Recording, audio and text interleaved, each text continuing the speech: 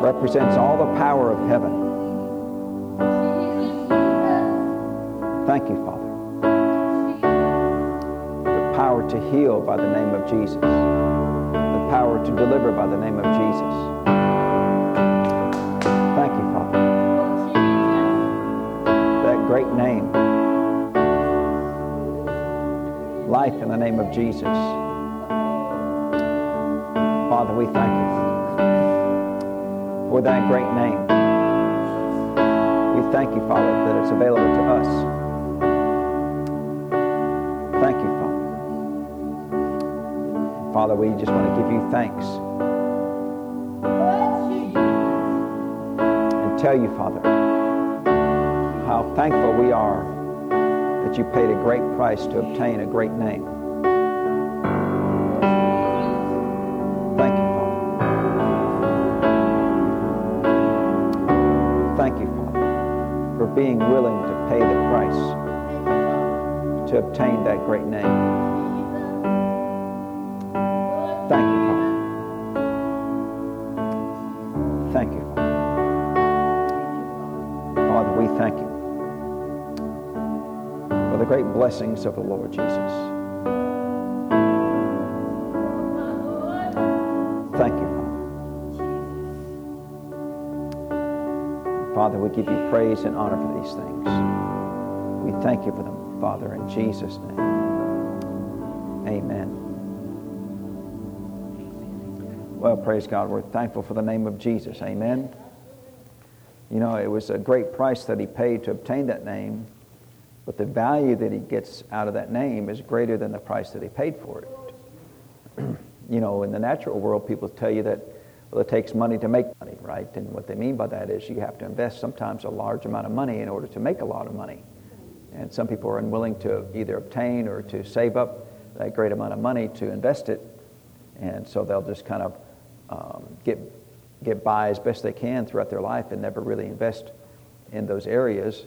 Maybe they don't have the vision for it. Sometimes they don't have the grace for it or the ability to do that, and that's fine, right? So we're not trying to disparage people. But Jesus looked out and said, well, if I pay this great price, I can get a name that's greater even than that great price. And nobody else was qualified to do that other than the Lord Jesus. Amen? And so we're here today. Was it the second or third week? I guess maybe the third week we've started on our new book here, Dr. McCrossan's book called Bodily Healing and the Atonement. And so the purpose of this book that he wrote it was to answer the question, was healing part of the atoning work of the Lord Jesus? Of course, he uses that phrase, right? And it's not really the most accurate New Testament phrase to use. It's really an Old Testament word. I like to make it a little bit more clear. Was healing paid for as part of the work of the cross? And that's a little bit easier to understand. And, you know, it's important because if you look at all the blessings that we get from heaven, you know, not every blessing came about because of the price paid on the cross. And so, for example, if you look at we know the scriptures many times in different places says, for whosoever shall call upon the name of the Lord shall be saved. And what is the Greek word for saved there? It's sozo, right? We know we've talked a lot about that particular Greek word sozo. And in the New Testament, there are three definitions for the Greek word sozo, or three uses of the name sozo. And one, of course, is to be saved, right? To be born again, to set your destiny in heaven. And that's really the primary use of that word. We know that word also is used many times in the area of healing. Thy faith has made thee whole. And oftentimes where it says whole, that's the Greek word sozo. And so that thy faith has made thee whole, or thy faith has made thee healed. But then also it means deliverance. So you remember when Peter was sinking in the water, and he said, Lord, save me. And he said, Lord, sozo me, right? He used the Greek word sozo. So he wasn't talking about salvation. He didn't need salvation there. He needed to not drown. And he didn't need healing. He wasn't sick. He was just, had lack of faith, right, in that moment. And so it wasn't that he needed healing. He didn't have a toe ache or a headache or anything. He needed deliverance from the destruction that was trying to overwhelm his life. So, and I was talking about, had a conversation with a minister one time about this. He said, well, prosperity was bought for us at the cross because of sozo. I said, no, it wasn't, because prosperity is not included in the Greek word sozo. So the question is, well, does prosperity belong to the church? Well, of course it does, right? Because he said in 3 John verse 2 that I wish above all things that thou mayest prosper and be in health, even as thy soul prosper. He said in Luke 6:38, give and it shall be given unto you, good measure, pressed down, shaken together, running over, shall men give into your bosom, and other scriptures like that, right? Philippians 4:19, but my God shall supply all your need according to his riches and glory by Christ Jesus. So we know that prosperity is part of the Christian walk, but it wasn't elevated to needing to be paid for at the cross. It's just a simple act of faith is all that's necessary to obtain prosperity and do what the Lord says to do, which is to give and it shall be given unto you. So it wasn't necessary for the Lord to pay a great price at the cross to obtain prosperity for the church. It's just a fringe benefit of being part of the family of God. So, and so while we appreciate prosperity, and it is a blessing from heaven, it wasn't necessary for Jesus to pay a price at the cross to obtain that. But there were things that were necessary for Jesus to obtain at the cross. One of them, of course, was healing, right? Because sozo is part of the Greek word, or healing is part of the Greek word sozo, and cleansing from all sin, right? The atoning word that is often used in the Old Covenant is a covering, because in the Old Covenant they took the blood of the sacrifice and they covered up the mercy seat there in the holiest of holies. But in the New Testament, that blood washes away our sins. So we're not atoned in the New Testament. Our sins are washed away. Well, they're washed away by the blood that was spilled at the cross. So removal of sins was elevated to being part of the work of the cross. Healing was elevated to be part of the work of the cross. By his stripes you were healed. But prosperity, it was not necessary to elevate that to the being work of the cross. You could just do that simply by following God's word and following his plan. And so that's the whole point of this book, is to answer the question, was healing paid for at the cross? Because there were a lot of people with PhDs and who were self-proclaimed experts in the Word of God who said that healing was not paid for at the cross, and so therefore the healing that we see in the Gospels was a short-term, temporary fix that is no longer available to the church. There wasn't any outstanding given it shall be given unto you general faith promises of healing, at least that's what they said, that you could apply and obtain healing. And so therefore, the healings that we saw were not for us today. It ended, they say, sometimes when Jesus left the earth, sometimes when the last apostle died, and they just kind of make up doctrine like that. Because when they look around the church, they see as much sickness in the church as the world, and so therefore it must not be that God has provided healing for us. And so anytime we build doctrine upon what we observe, it's going to be wrong. The foundation is wrong. It's going to be a weak foundation. We should only build our doctrine upon what the Word of God says.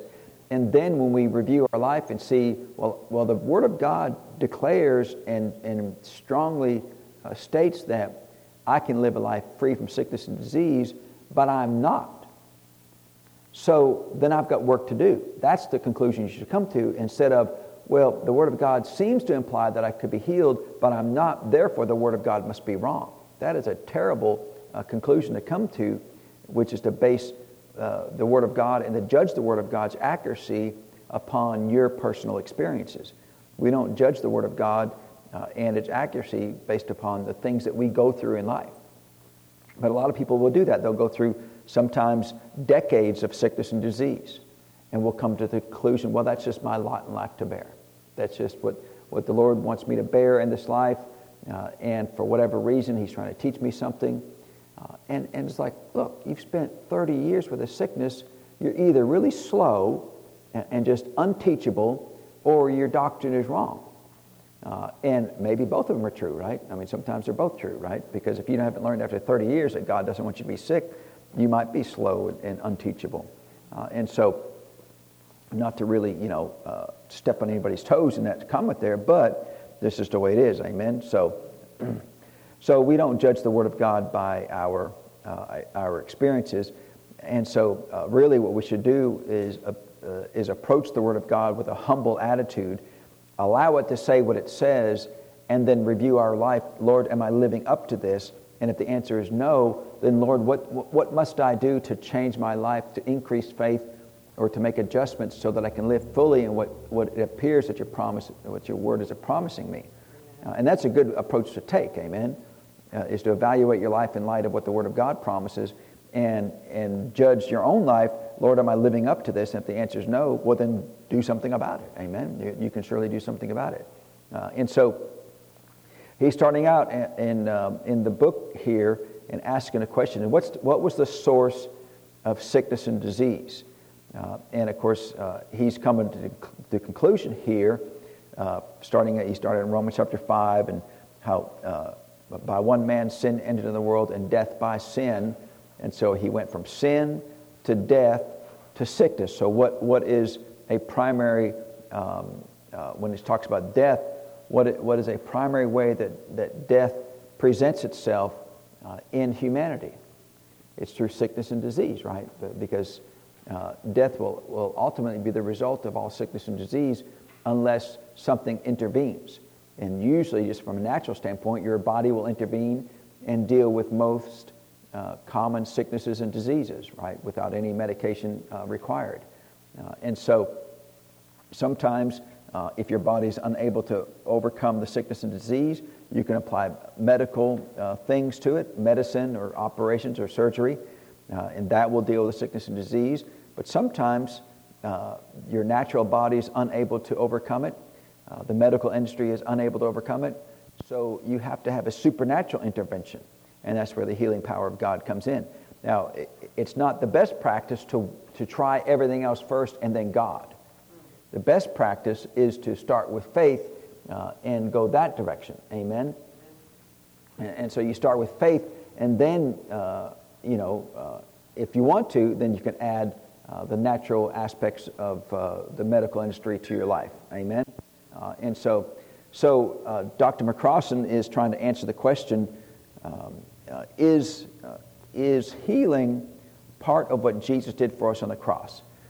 And of course, we all know the answer to that question, right? The answer is a resounding yes. But he goes through all the scriptures, and he's making the doctrinal case based upon the Word of God. This is why this is so. And it's helpful for us because, for us as people of faith, it's easy for us to decide and to know that God wants to heal us. Amen? Because God's a good God, well, why wouldn't He want to heal us? And that alone is sufficient. But sometimes if it's a big thing, you've got to be established in faith. You've got to be established in what does the Word say? Not just, in general, it's good to have some general scriptures, or the Lord is good, but you have to have a foundation of the Word in order to overcome big things in your life. Amen? And so he was talking about, we went back to the book of Genesis and saw how sin was introduced to the world. And of course, he made a comment, I think we mentioned this last week, that it was Satan who caused our parents to sin. And that's not a true statement, right? It was Satan who presented sin to our parents, Adam and Eve, but who chose to sin? They did, right? The devil didn't make them do it, because otherwise we got Flip Wilson doctrine, and we don't believe in Flip Wilson doctrine, right? We believe in the Word of God. And so sin was presented to them. They chose to accept it and to hook up with it. And so it was their choice to do it. Whose choice was it to present the sin to Adam and Eve? Well, it was the devil's choice, right? Because he's the originator of sin. And if he's the originator of sin, then it makes him the originator of what follows sin. Well, then death. And if he was the originator of death, then how is death propagated through humanity more often than not? It's through sickness and disease. So if you follow that course through the scriptures, it's clear that sin was introduced by the devil, then death was introduced by the devil, and then sickness and disease was introduced by the devil. So these things should not be difficult to accept or to understand, but for some people they are, right? And of course that's the entire purpose of this book. And so he talks about that the sin of disobeying God brought death, which it did, right? They had disobeyed God. He said, don't eat of the tree, and they chose to eat of the tree. You know, if somebody really, really smart tells you to do something, and you just don't do it, you know, that makes you really, really dumb, right? And so Adam and Eve were really, really dumb. God created everything by speaking in existence. He said, don't eat of that tree. And, you know, and they said, you know, it'll be okay. People do that every day. Hey, don't do this. You know, they go to the doctor. Doctor, every time I do this, it hurts. Well, you know what the doctor's going to say? Well, don't do that, right? Don't stop doing that. Dummy, right? I mean, he would, you know, he's not going to say dummy, but he's probably going to think dummy, right? It's like, why would you do that? Every time you do that, it hurts. Because sometimes I was with one family member, and they were in the hospital, and the doctor said, well, you know, this is what's going on. And so then the doctor left, and I was talking to them. He doesn't know what he's talking about. Really? Based on your how many years of medical experience and medical training and medical studies and degrees? How many degrees do you have? Well, he doesn't know what he's talking about. And it's like, wow, that's impressive right there, right? You're in bed sick, and you're clearly sick, and it's serious, but somehow the doctor doesn't know what he's talking about, right? So we should listen to smart people. I understand doctors aren't always right. They are practicing medicine. They haven't perfected medicine. But still, practice does make perfect, and they probably know a lot more than we know just about the natural world, right? And I understand that, you know, the book of Isaiah asks, whose report are you going to believe? The doctor's report may be a valid natural report, but does it override the report of God is our healer? No, it doesn't override the report that God's our healer. It's a report. Well, God has a report, and his report's better than the doctor's report. And so, you know, the doctor's report is as good as he can do in that moment, but it doesn't override the truth of the Word of God. Amen? And so he was going through and looking at the source of sin. How did this stuff get into the earth? Well, we saw it, right? The book of Romans tells us it was introduced by Satan by the approval of Adam. And so Satan was the originator of it. Adam approved it and allowed it to come into the earth. You know, you think of it, if Adam had just said no, he'd be with us today. We'd all be living lives, wonderful lives on the earth. You know, I mean, you know, someday we get a new heaven, new earth, new body. What do you reckon we're going to do at that point in time? We won't have the devil to fight. We won't be fighting each other. You know, I mean, what's there left to do in the earth? You know, no wars, no rumors of wars, no overcoming sickness, no overcoming poverty. I mean, what's there to do? I have no idea, right? But I can guarantee you we'll be using faith. God used faith to create the world, didn't he? Yeah. So we'll be using faith for something, not spending our time dealing with the devil anymore. He'll be in the lake of fire forever. And so no doubt we'll be doing things, good things at that point in time. Then he starts, let's turn over to John chapter 5 here. So then he's trying to make the connection that sin and sickness are related. And they are related, amen? And so the point that he wants to make here is, are there examples in the Word of God where sin occurs first and then sickness follows? Because he wants to make the case that sickness is a offspring of sin. And that is true, amen? And the point that we've got to be a little careful about is that's not always the case, amen? And we'll talk a little bit more of that as we go along. But here in John chapter 5, now in John chapter 5, this is the story of the man at the pool of Bethesda. And this is an example of the sovereign move of God. The sovereign move of God is when God chooses to do something without our faith requesting him to do that. Now, if it's our faith, then it's not sovereign. In other words, God's not choosing to do it just because he wants to. He's choosing to do it in response to our believing him. And so if an action of God occurs because of our faith first, then he is responding to our faith.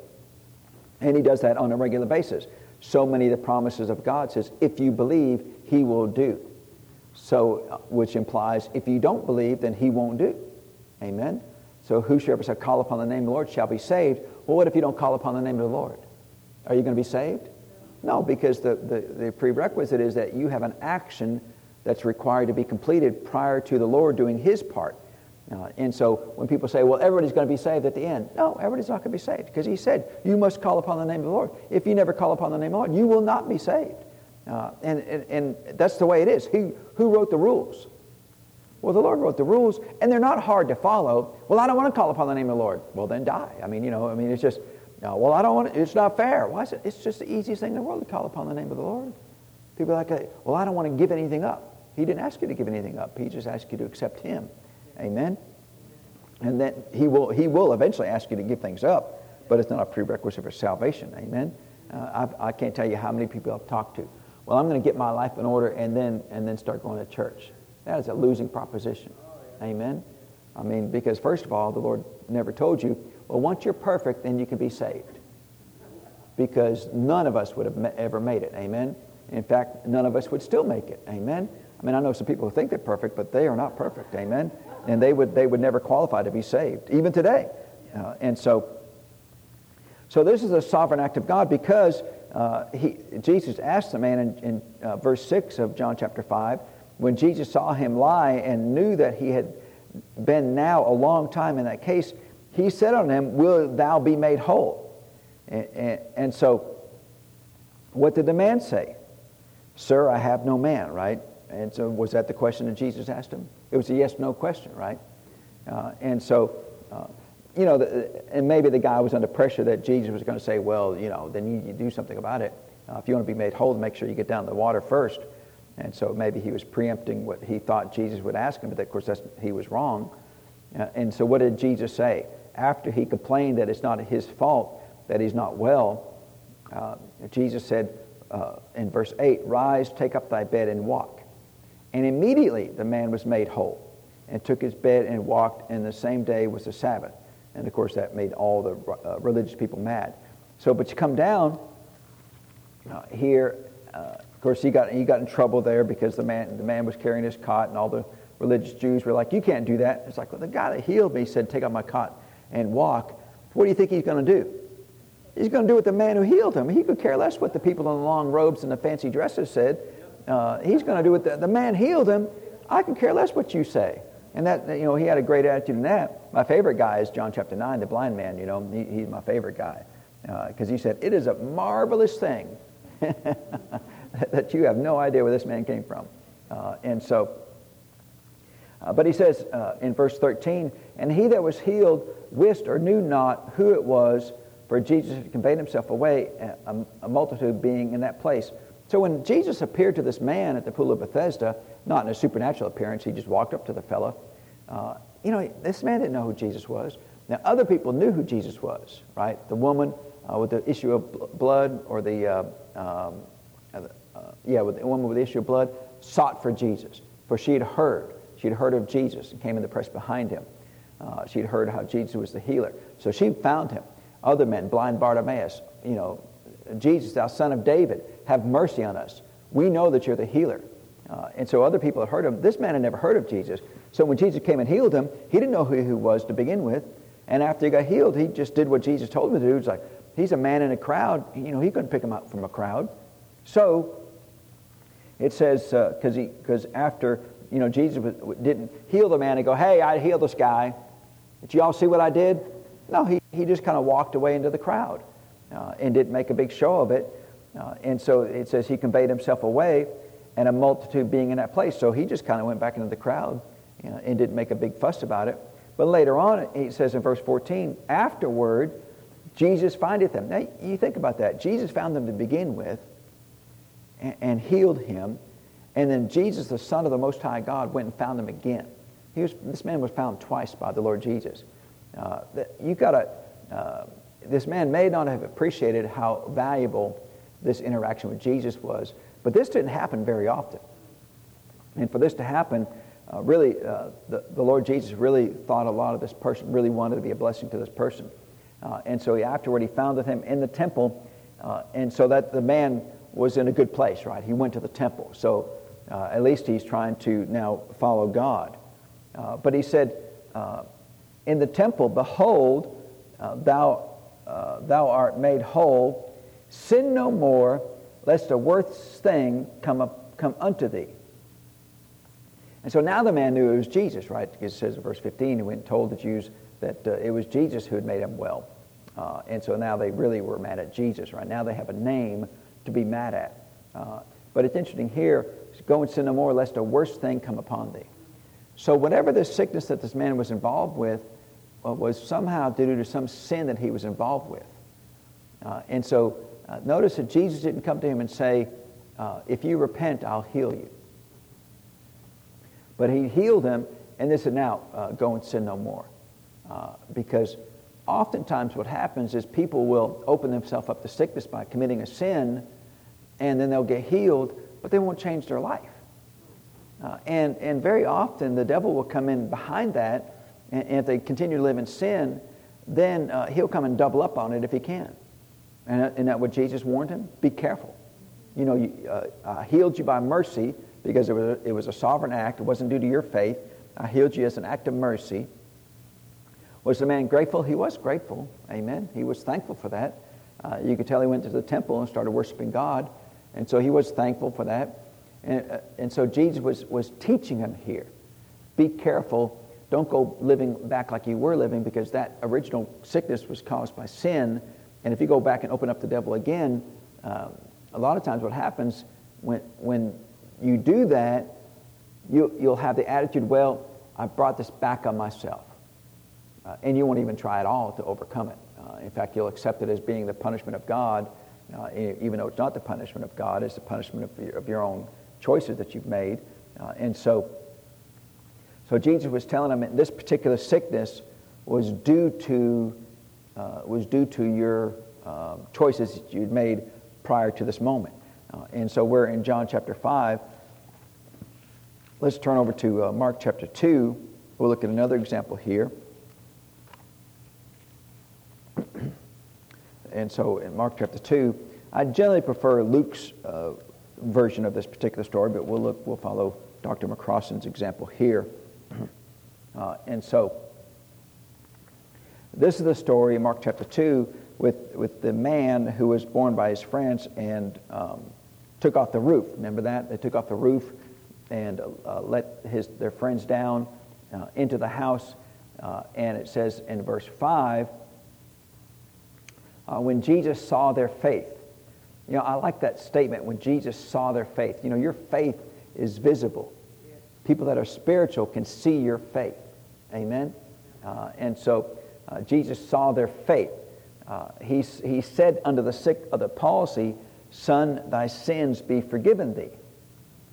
And that's interesting, right? Now, for the man at the pool of Bethesda, did he deal with the sins first? No, he just healed them first, and then said, "Don't go sin anymore, because it's going to be worse if you do." For this man, it was necessary for sin to be dealt with first, and then to provide healing. Because after he said, "Thy sins are forgiven," that of course made all the super spiritual people upset, right? But there were certain of the scribes sitting there in verse 6, reasoning in their hearts, "Why doth this man thus speak blasphemies? Who can forgive sins but God only?" And immediately when Jesus perceived in his spirit that they so reasoned within themselves, so if Jesus perceived that in his spirit, you know, Jesus said in other places, "I can't of mine own self do nothing." So when he perceived in his spirit what they were saying, he perceived that in his spirit by the Holy Spirit. Amen. He had no ability in and of himself. You know, if you sense in your spirit something's going on, well, that's fine. But that unction of what's going on in your spirit was brought to you by the Holy Spirit. People in the world don't have the ability in their spirit to sense what's going on by the revelation of the Holy Spirit. And so when he perceived in his spirit that they so reasoned within themselves, he said unto them, "Why reason ye these things in your hearts? Whether is it easier, or which is easier to say is it easier to say to the sick of the palsy, Thy sins be forgiven thee, or to say, Arise, take up thy bed and walk? Which one's easier?" Now see, I've always thought, well, surely it's easier to say your sins are forgiven, because, I mean, you can just fake it and say those words, right? There's nothing in the natural realm that would be able to say, well, I've said your sins are forgiven, but can you tell that? Can you measure that? So I've always thought this was an odd thing myself, But the super religious people knew how big of a deal it was, at least in that regards, how big of a deal it was to actually forgive you of your sins. And so they understood that it was really a serious matter to say your sins are forgiven. And so he said, which one's easier? And in their minds, well, it's got to be easier to do something in the natural realm than to do something in the realm of the spirit where your sins need to be dealt with. And he said, so which one's easier? But he said in verse 10, but that you may know that the Son of Man hath power or authority on the earth to forgive sins, he said to the sick of the palsy, I say unto thee, arise, take up thy bed, and go thy way into thine house. And immediately he arose, just like the man at the pool of Bethesda, took up his bed and went forth before them all. And so they were all amazed and glorified God, saying, we have never saw it on this fashion. And if you go through the scriptures, especially the Gospels, and maybe in the book of Acts as well, anytime you see somebody in relation to sickness and disease give glory to God, it was only ever after they received healing. Nobody ever gave God glory for the sickness in the Gospels or the book of Acts. But they oftentimes gave glory to God, not every time, but if they ever gave glory to God, it was only after receiving healing. And so oftentimes people will say, well, God may be sick for his glory. That is an unbiblical statement. There's no evidence that ever occurred in the scriptures, and yet people will say things like that to justify them not getting healing, and not justify themselves not applying themselves for faith. And look, I mean, it's not to condemn people for that, but don't excuse your lack of healing to replace it with, this is for the glory of God. Amen? Because the only time people gave glory to God was when they were healed. And so that's just two examples that shows that sickness can follow sin. So let's turn over. He didn't cover this particular scenario there, but we'll look at it just to make sure we have a good balance here. Go over to John chapter 9 here. So the question that we want to make sure we answer is all sickness and disease that occurs in someone's life, is it due to a sin that you committed yesterday? Well, and the answer is no, right? Because first of all, sin originally brought sickness and disease into the earth, but now that it's here, there's just germs flying around in the air right now. Amen? If you go lick that doorknob, you might get sick. Amen? I mean, how many hands have touched that doorknob over there, right? You want to lick it? I don't want to lick it. And I believe in healing. I'm not going to lick it. You lick it.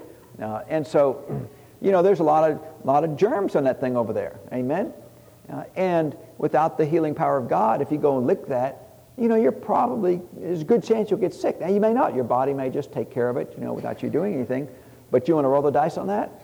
Besides that, it just sounds gross, doesn't it, right? And so since that time of Adam, now there's just sickness in the air, right? And people who have done nothing wrong, no sin in their life, saints of God, oftentimes will get sick just because it's out there. And so that's why we need faith, because, it's not your lack of sin that keeps you healed. Oftentimes people think that if I could just not sin, I can remain healed. Well, that's not it's a good place to start, but all sickness and disease does not originate with you committing a sin yesterday. So that's not the best plan, amen? Because there's nothing in the Bible that says if you're perfect, then you never have to deal with the devil. Is the devil going to try to bring stuff into your life as best he can? He will, right? He's a criminal. He will come. There's laws against stealing. You know that, right? People going, well, I was gonna rob the bank, but I found out there's a law against that, so I'm not going to do that.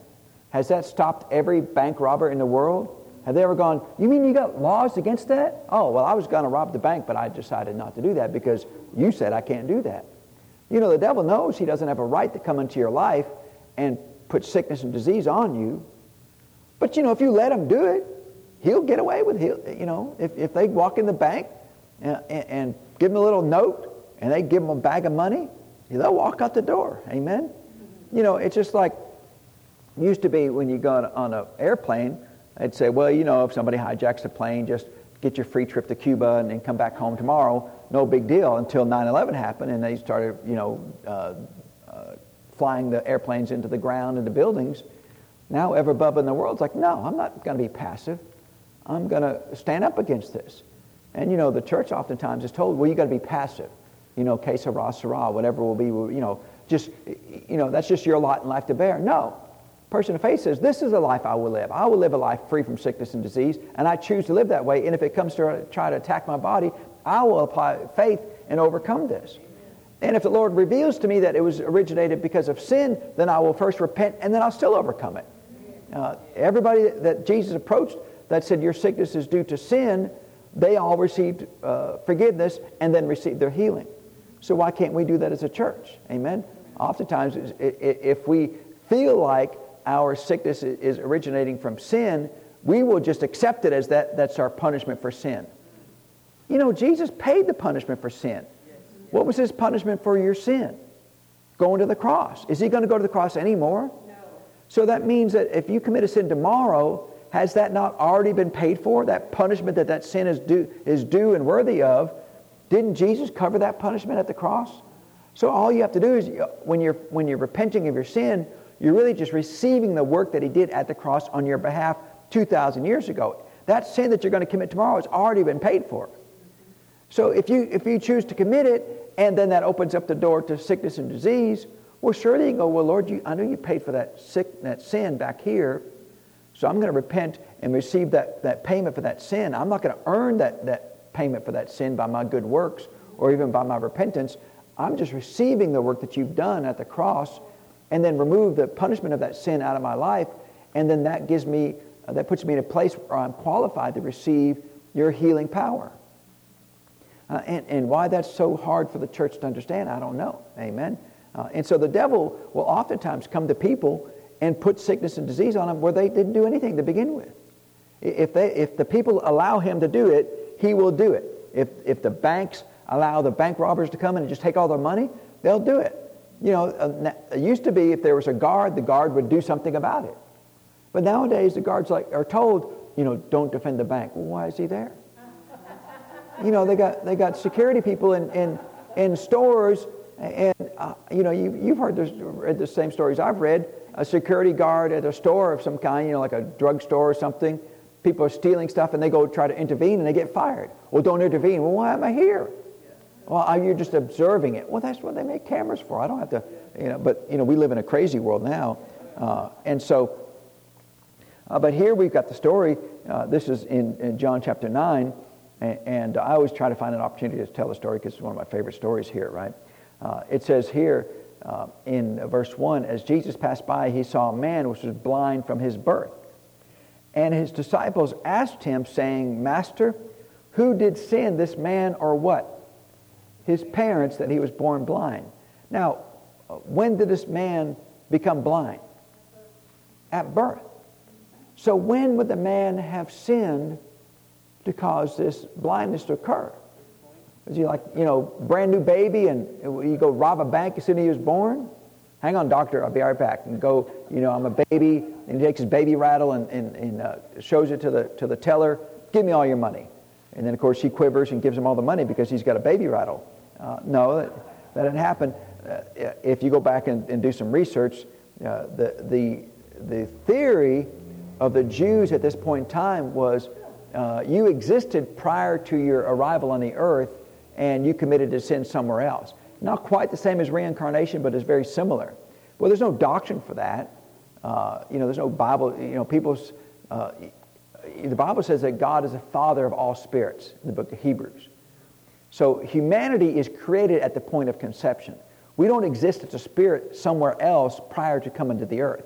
The only person who did that was the Lord Jesus. He was existing before. Remember, he said he was here before Abraham and our fathers. So Jesus did, but humanity, we're all created at the moment of conception when God creates that spirit man, the moment that our physical body is initiated through conception, and that's our beginning. We don't have a beginning prior to that. There's no evidence in the Word of God that shows that. Amen. The Bible does talk about how He knew us when we were in our mother's womb, but it never says that He knew us before we were in our mother's womb. And now He knew about us, but He didn't know us, right? We didn't exist prior to that moment of time. Now He's known about you from before the foundation of the world. Someday on this particular day, this person will be born, and 9 months prior to that, I will create their spirits and put them into their physical bodies as they're developing in that womb. And that's true. But the Jews didn't believe that. The Jews believed that you could commit a sin prior to you arriving on the earth, and then that caused you to have issues when you were born. Well, why did they come up with that theory? Because humanity desires to know and understand why things work. But the problem is we're too ignorant to actually understand how these things work, so we make it up. Well, they were born blind, so there's got to be a reason for that. I bet I know what it is. I bet, before they were born, they robbed a bank in the realm of the spirit somehow, and that's why. And the Lord's like, no, that's not why. You made that up. Well, I know I made it up, but I need to understand why this happened. And so they desire to know why, and if we would be good students of the Word and search the Scriptures answer these questions for us. But we don't want to do that. That's a lot of work. I mean, you got to read stuff, and you got to look up words, and you got to cross-reference things, and it's just easier to make it up. You want to make it up? Let's just make it up. And so that's what they did. They just make up stories. They make up stories here.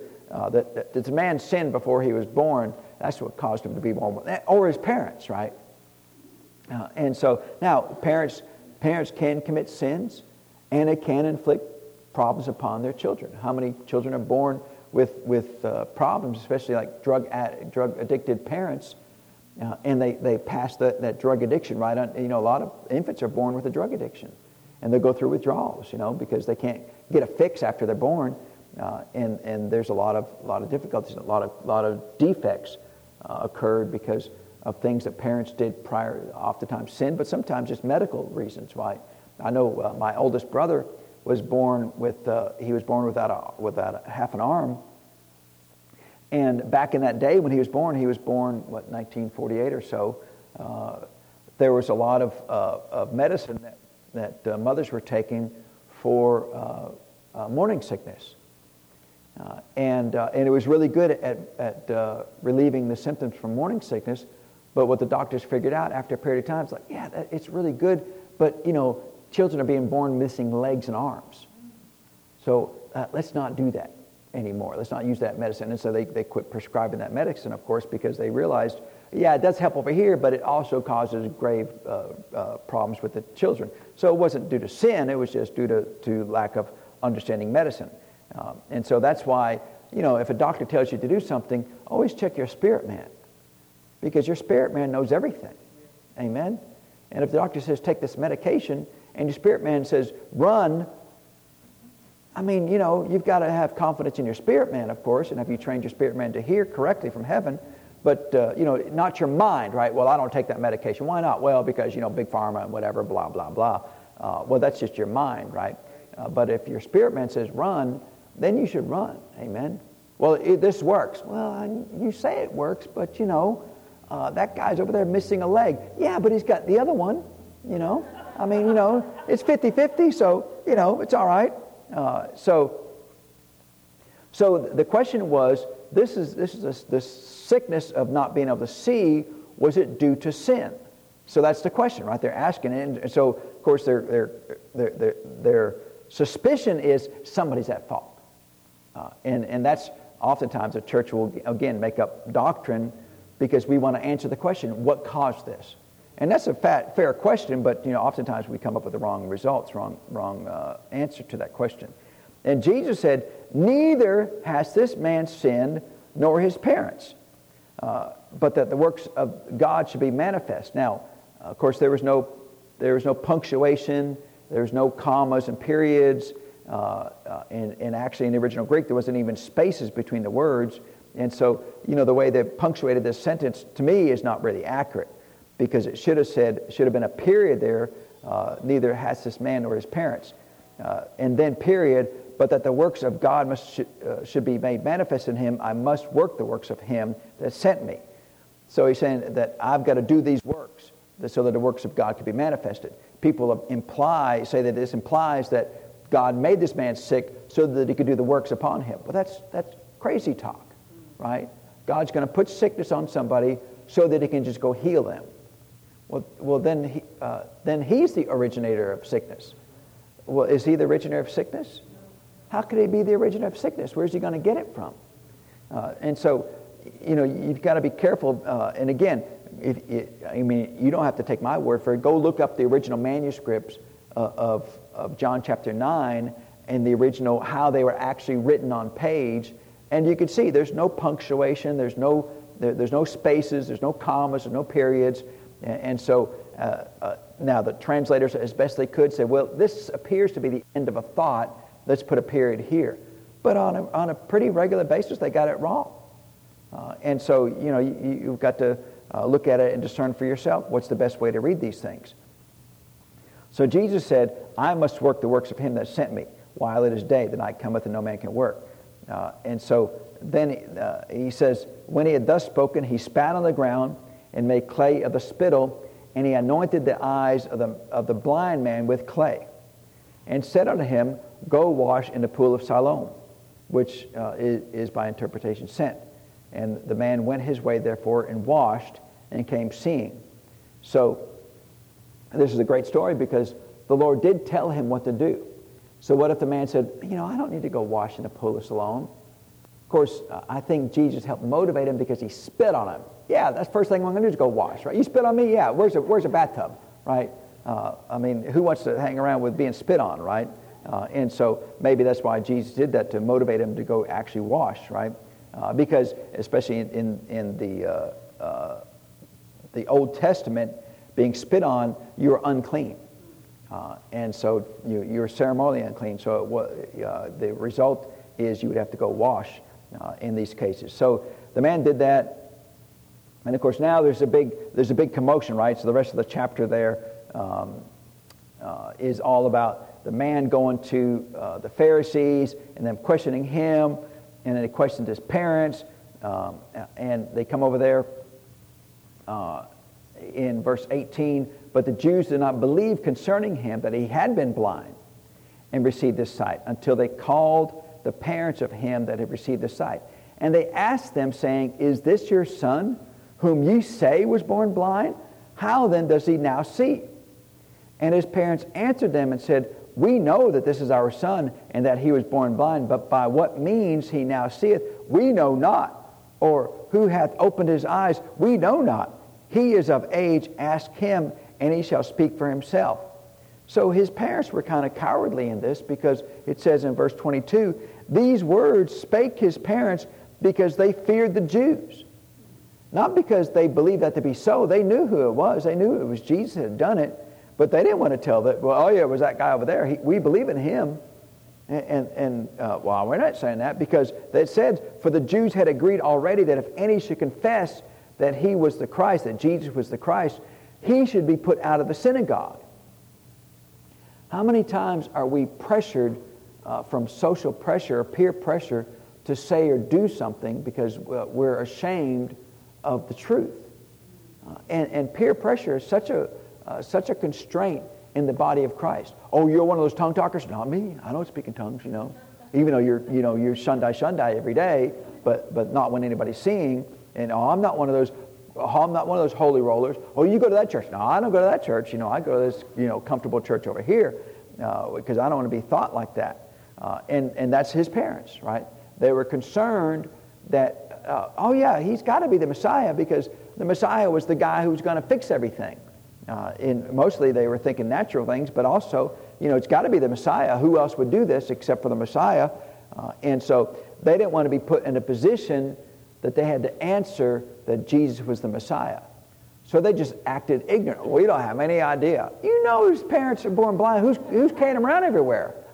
Back in this day, it was your parents. There was no association of the blind groups around anywhere. There was no government assistance for the blind, no walking sticks or anything like that. It was your parents. If you were born blind, then you basically stay with your parents till forever. But they didn't want to answer for them. Go ask him yourself, right? He's of age. Ask him. Then again, verse 24, they called they the man that was born blind, or that was blind, and said on him, give God the praise. We know that this man is a sinner. So now because they hate Jesus, right? We're on chapter 9 of John, so they already have spent much time hating on Jesus. Give God the glory. This man's a sinner. And of course, now he's a blind man. How much training has he had in doctrine and in studying of the Old Testament scrolls? Well, none, because he's blind, right? And pretty much back then, if you had any kind of sickness or disease, you were just kind of cast aside out of society. There weren't special programs for the blind. There's no Braille. There's no school of the blind. You were just stuck, right? I mean, if you're a beggar or poor, you're just stuck. There was no programs we got to assist the weak and the needy. You're just kind of stuck, and you got no opportunities in life to advance yourself in any way. And so he wasn't a scholar of the Old Testament law. He was just stuck with his parents. And so give God the glory. This man's a sinner. And so the blind man now, he answered and said, whether he be a sinner or not, I don't know. One thing I know is where I was blind, now I see. So, I don't know. It's just all this complicated stuff you're trying to say he's a sinner. I don't know. But I was blind, now I can see, right? And so he's like, let's just boil it down to what's obvious. I was blind, now I see. There's got to be something going on with this fella. This is not rocket science, right? Well, he's not the Messiah. How could he not be the Messiah, right? To me, it's the oddest thing why there's a single Jew left in the world who doesn't accept Jesus. How is that even possible? And they're like, well, the Messiah's brother, blah, blah, blah, blah, blah. It's like, what? No, the guy's blind, now he sees. How's that not the Messiah? Well, brother, there's got to be a lot more to it than that right there, right? And they'll give this big, long, flowery explanation and they did, right? That's what they did. They said unto him again, in verse 26, what did he to thee? How opened he thine eyes? And the blind man answered in verse 27, I've told you already. You did not hear.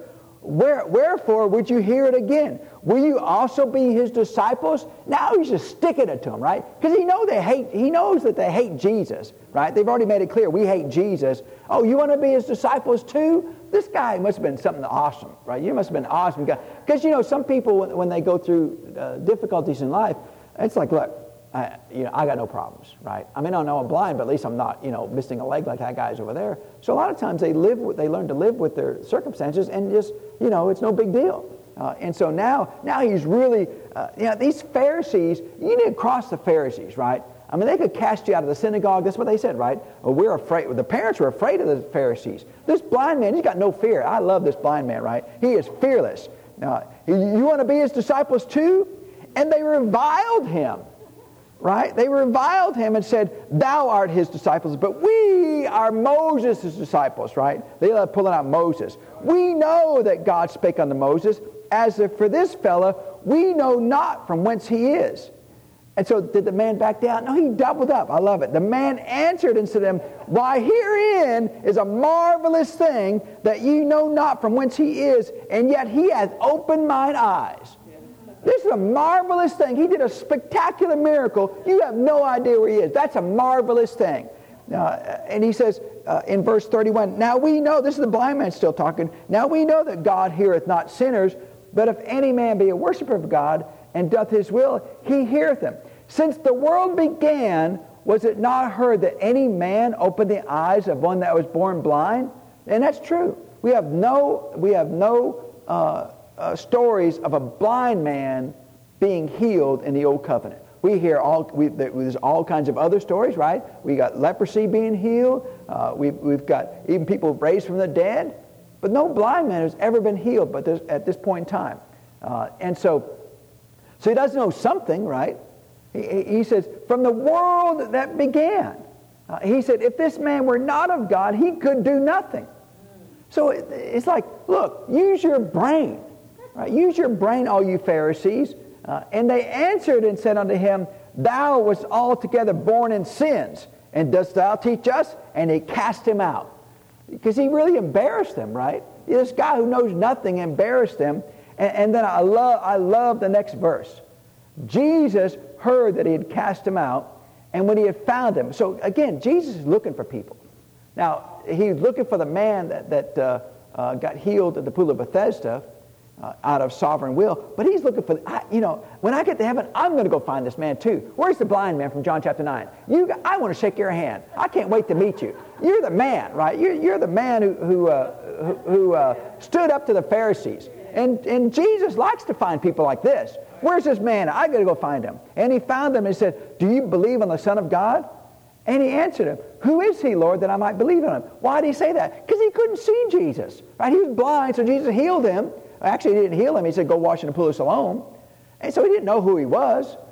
He just, he knew somebody did it. And so now Jesus is saying, "Do you believe in the Son of God?" He said, "Who is? I'll believe him." Just point in that direction. I'll believe on him. And Jesus answered him, said, "Thou hast both seen him, and it is he that talketh with thee now." And he said, "Lord, I believe." And he worshiped him. Right? It didn't take anything for this blind man to worship Jesus. Who is he, Jesus? I'm the one who healed. Oh, you got to be the Messiah. I'll worship you. Drop of a hat right now. I'll do it right now. I'm not going to wait till tomorrow. I'm going to do it right now. And so I love John chapter 9, one of my favorite stories in all the Gospels there. And so Jesus went on to talk about some other things about the Pharisees, about being blind and all that. But the whole point of this particular story is we read the other two stories where sin was a precursor to the sickness, but in this case there was no sin that occurred. It just occurred. It just happened. And so, if you ever get sick, if sickness ever arrives in my life, first thing I'll usually do is, Lord, was there a cause? Right? Did I do something, commit some infraction against your will and plan that opened up the door for the devil to bring sickness into me? And oftentimes the answer is like, no. Okay, well, that's fine. Does that mean I'm perfect? No. It just means that in that particular thing there was no originating sin that brought the sickness in my life. And so, okay, Lord, then that means there's nothing else for me to do other than now just believe you for my healing. Because if he says, yes, what you did yesterday, what you said or what you did or how you acted, whatever, that was the sin that caused the sickness to come into your life. And so then I was, well, then, Lord, then I'll repent of that first, and then I'll get my healing. Amen? I've told you the story many times, and we'll go about when I got sick when we went on a trip to Florida. We got food sickness, and we got food poisoning, me and one of the kids, and I spent all night long with my face in a place where it doesn't belong, right? Just everything I ate was coming back up, right? It's going the wrong direction. And I didn't overcome it, right? I was puny for like 2 or 3 days after that, just as it worked through my system, and well, it is what it is, right? I mean, I just went on, but about 2 or 3 weeks later, I was back home, and that same gurgling feeling started showing up. You get something wrong, and then the same thing happens twice in a row pretty quickly. He's like, oh, well, yes, that's the same symptoms that I had just recently, and so I knew that in a short order I was going to be losing all the food that I'd eaten at lunch. And so we happened to be at church at that point in time. Church was, I think we'd done praise and worship practice. I was on the praise and worship team. And so we had a break usually between practice and service. So I went up to one of the private rooms there at the church, and I was talking to the Lord. So Lord, last time this happened, I wasn't able to overcome. And so I need to know if there's a reason why I wasn't able to overcome, because I don't want this thing to continue on its progression of where it's going. I know where it's going. I know what's going to happen. And so, Lord, was there a reason? Was there a cause for this to happen? And the Lord said, yeah. He said, when you were in Florida, you wanted me to heal you so you could brag to your friends that were with you about how spiritual you were. No, Lord, that's not so. There must be another reason. When the Lord tells you you're wrong, don't argue with him, right? Because he's not going to be like, you're right, I didn't mean to accuse you of anything, I take it back. Is he ever going to do that? No, if he tells you you're wrong, what's the correct response? Yes, Lord, right? That's the correct response. Not, nay, Lord, it was not I. It was that woman you gave me. It was her fault. And see how that works, right? And so the Lord said, yes. In this case, yes. There was a sin. The sin was pride, right? I wanted to be prideful about showing how spiritual I was and how, I'm the man, right? I can get healing. And if you were a man like me, you get healing too. And if you grow up to be spiritual like me, then you can overcome sickness. And it wasn't like I wrote that down. Anybody ever write stuff like that down? I plan on doing this. Nobody plans on doing that. But in the moment, and he showed me, he said, your heart was just off a little bit, right? Because it wasn't like that was the primary goal, but I wouldn't have minded if I got healed, so I could just add a little bit of, show people how spiritual I was. So it wasn't like, I'm planning on getting sick so I can get healed so I can show. No, nobody does that. That would be dumb, right? And so I didn't do that, but still my heart wasn't exactly right. He said, it's just a little off. You were a little off in that. You wanted to be healed so that you can kind of walk around with your chest puffed out about how spiritual you were. Yes, Lord, you're exactly right. I still try to blame somebody. Well, but it's their fault, Lord. No, I didn't do that. But so I said, well, okay, Lord. Then if that's true, and I was the originator of that sickness progressing in my body, then I ask you to forgive me. What else are you going to do? There's no other recourse, right? The only recourse is to repent, right? Lord, I ask you to forgive me for trying to obtain glory. So that's what I was trying to do, right? Well, who's the only one worthy of glory? Jesus. And we all know that, but we wouldn't mind getting a little glory. And we don't want all the glory because, we're not qualified, but we wouldn't mind getting just a little glory, right? Because, it'd be nice to shine when people, so people can see us, right? Because, we want to be seen. And so, we're not trying to get all the glory. That would be disrespectful. But, we wouldn't mind getting a little glory. And so, no, you've got to burn that out of your heart, right? We're not qualified to receive any glory. Zero, right? We're dirt made out of clay. Amen? You ever go to the clay and go, wow, you're so awesome? No, nobody does that. You walk on and don't even think anything about it. Amen? And so, Lord, I repent, Lord. I ask you to forgive me for trying to obtain glory. You're the only one worthy. And we know that, but it's good to remind ourselves about that. Amen? And so I finished repenting to the Lord. And I just waited just a few seconds. So, Lord, we good? Yeah, we're good. Okay. Well, then, in the name of Jesus, this is not going to progress to its end. And then within a few minutes, that just dissolved. It went away and didn't return. And whatever I ate that day at lunch stayed down like it's supposed to, and I was fine after that. And so, that you can do things that cause sickness to come into your life, but every single time it's not the case. Amen? And so it's good to ask the Lord. That's my whole point is ask the Lord. Well, what if he says it is? Well, then repent. Didn't he cover the sin before? And say, yeah, I'll take care of it. I'll take care of the sin first, and then I'll still heal you. Well, why is that such a problem? Just do it, amen? And get healed. And so that's the whole point of it. And so ultimately, Satan is the author of all sickness. Amen? He is the author of all sickness. And so, and we'll look at next week about how he uses some particular words about rebuking sickness and the devil. We're out of time for today, but we'll pick that up. And so he's going to go through, Dr. McCrossin's going to go through and make the case, look, you go through all the Word of God, look through all the Scriptures, and I'll prove to you that the cross was payment for our healing. That wasn't the only payment on the cross. Our sin was paid on the cross. Our redemption was paid on the cross. Our born-again experience was paid on the cross. But our sickness was also paid for at the cross. And if it's at the cross, then he's elevated that high. Amen? Prosperity was not, but it's still prosperity is part of our inheritance, but it wasn't paid for at the cross. So it's important, but it's not as big of a deal. It didn't require as much payment as healing did. Amen? And that's the case for this book that we're going to be looking at. Amen? And so let's pray and thank the Lord for his word. So, Father, we thank you for the word of God. We thank you, Father, that we are the healed of God. We have the right and the privilege to live in divine health. And, Father, if there's ever any sickness and disease in our life, we will ask you first, Lord, is there a cause for this? And if your Spirit instructs us that there is not a cause, we will receive healing, Father, by faith. And yet if your Spirit does indicate, Father, that there is a cause of the sickness due to some sin or missing the mark in our life, we will first repent, and then by faith we will also then receive healing. Father, we are people of faith. We will believe you by faith for our forgiveness, and we will then believe you, Father, by faith for our healing. And so we thank you for that, Father. We give you the praise and the honor for it, Lord, in Jesus' name. Amen. Anytime I get to preach John chapter 9, I'm thankful. Amen. It wasn't in his book, so we just made it up right there on the spot. But it's good. Amen. Herein is a marvelous thing. Can you imagine how mad that would make them fuddy-duddy Pharisees, and how insulting that a man doesn't have a degree at all, doesn't have any robes or phylacteries or nothing fancy about him at all. Just some blind man, probably poor, because if you're a blind man you can't work, and so you're kind of stuck. Who are you? I'm nobody, but I've been healed by God. And that's pretty good right there. Amen. That'd be a good badge to have on your chest for that one. Amen.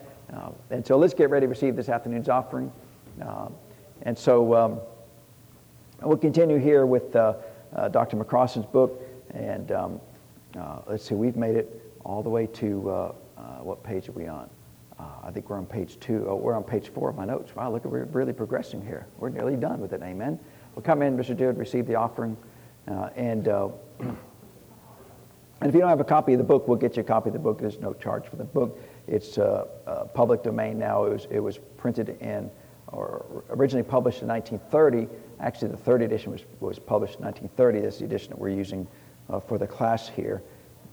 And so the printout that we have also includes the study questions as well. And so I'd encourage you to read the book. Ignore all the fancy, we go through all the verb tenses and whatever. It can be complicated. Just read it for the information. Amen. And so, well, be blessed. Have a wonderful weekend, Lord. Stay dry. Amen. And then we'll see you next week.